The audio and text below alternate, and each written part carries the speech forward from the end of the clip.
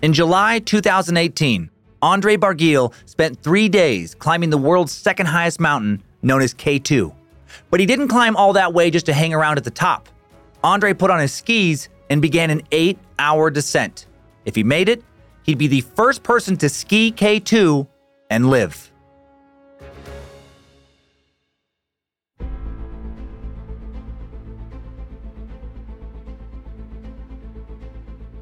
Hello and welcome to Incredible Feats, a Parcast original. I'm your host, Dan Cummins.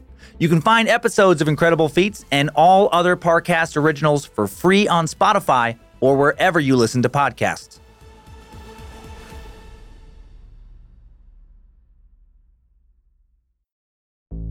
There's no better feeling than a personal win, and the State Farm Personal Price Plan can help you do just that.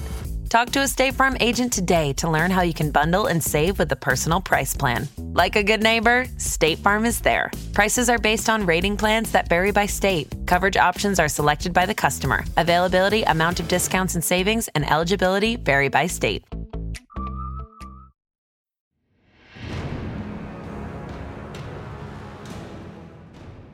(2017) Andrzej Bargiel announces he's going to ski K2.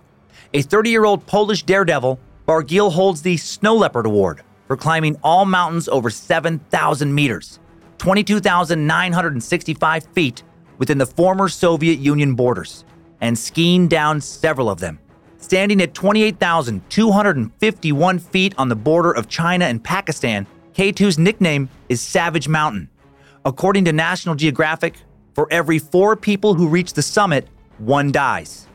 Per CNN, at the time of Bargiel's feat, fewer than 350 people had ever reached the summit of K2, compared with the 4,000 or so who had climbed Mount Everest. People have been trying and continually failing to ski this mountain for 25 years. Andrzej's first attempt is in 2017. He begins climbing while his brother pilots a drone that follows him, documenting everything. In case you're wondering, there are no ski lifts on K2. Andrzej has to complete 2 to 3 days of climbing before he even starts. He chooses not to use any supplemental oxygen, despite the O2 concentrations being, at best, half as much as at sea level. Too warm to ski, he throws in the towel. However, his brother was able to take drone footage that will be extremely valuable in planning attempt number 2. Second attempt, July 19th, 2018. Andrzej starts climbing alone and stays on the mountain the next 2 days, and doesn't cry or beg for a helicopter or someone to save him even one time. He wakes up about 4 a.m. on day 3, July 21st, 2018, and hikes the final 7.5 hours to the top of Pakistani Peak. But his day's only halfway done.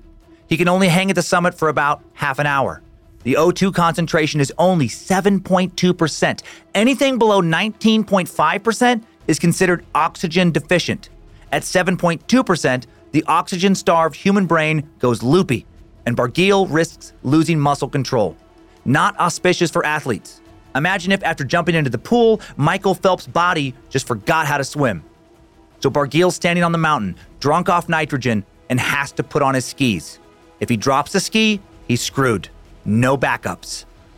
He gets the skis on okay and starts his descent around noon. Andrzej planned his own path connecting 4 different climbing routes to create the most ideal ski route. The first leg, the death zone, is the most dangerous.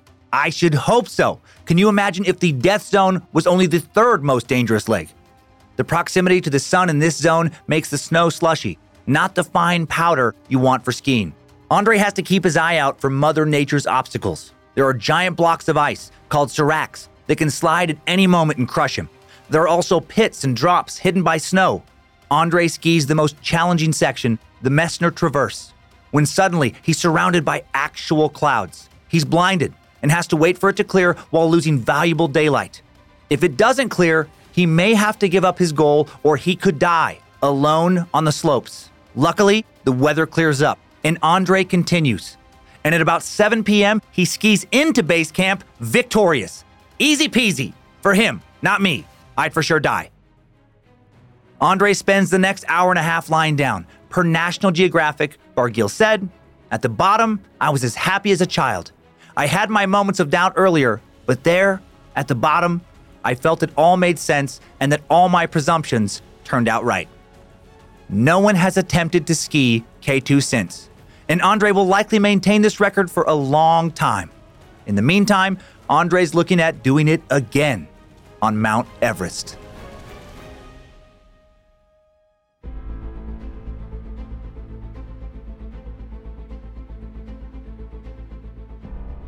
Thanks for tuning in to Incredible Feats. For more episodes of Incredible Feats, follow us on Spotify. And for more shows like this, check out the other Parcast originals, all available on Spotify or anywhere you listen to podcasts. For more info on Andrzej Bargiel's ski adventures, check out AndrzejBargiel.com. We also found the news coverage by Red Bull and National Geographic and the Red Bull documentary, K2 The Impossible Descent, incredibly helpful. And you can find more of me, Dan Cummins, by listening to my numerous stand-up comedy albums on Spotify or by checking out my true crime, history, and more podcast, Timesuck, and my true horror and campfire tale podcast, Scared to Death. Join me tomorrow for another Incredible Feat. Incredible Feats is executive produced by Max Cutler and is a Parcast Studios original. It was created by Max Cutler. Sound design by Kristen Acevedo with associate sound design by Kevin McAlpine. Produced by John Cohen and associate produced by Jonathan Ratliff and Maggie Admire. Incredible Feats stars Dan Cummins.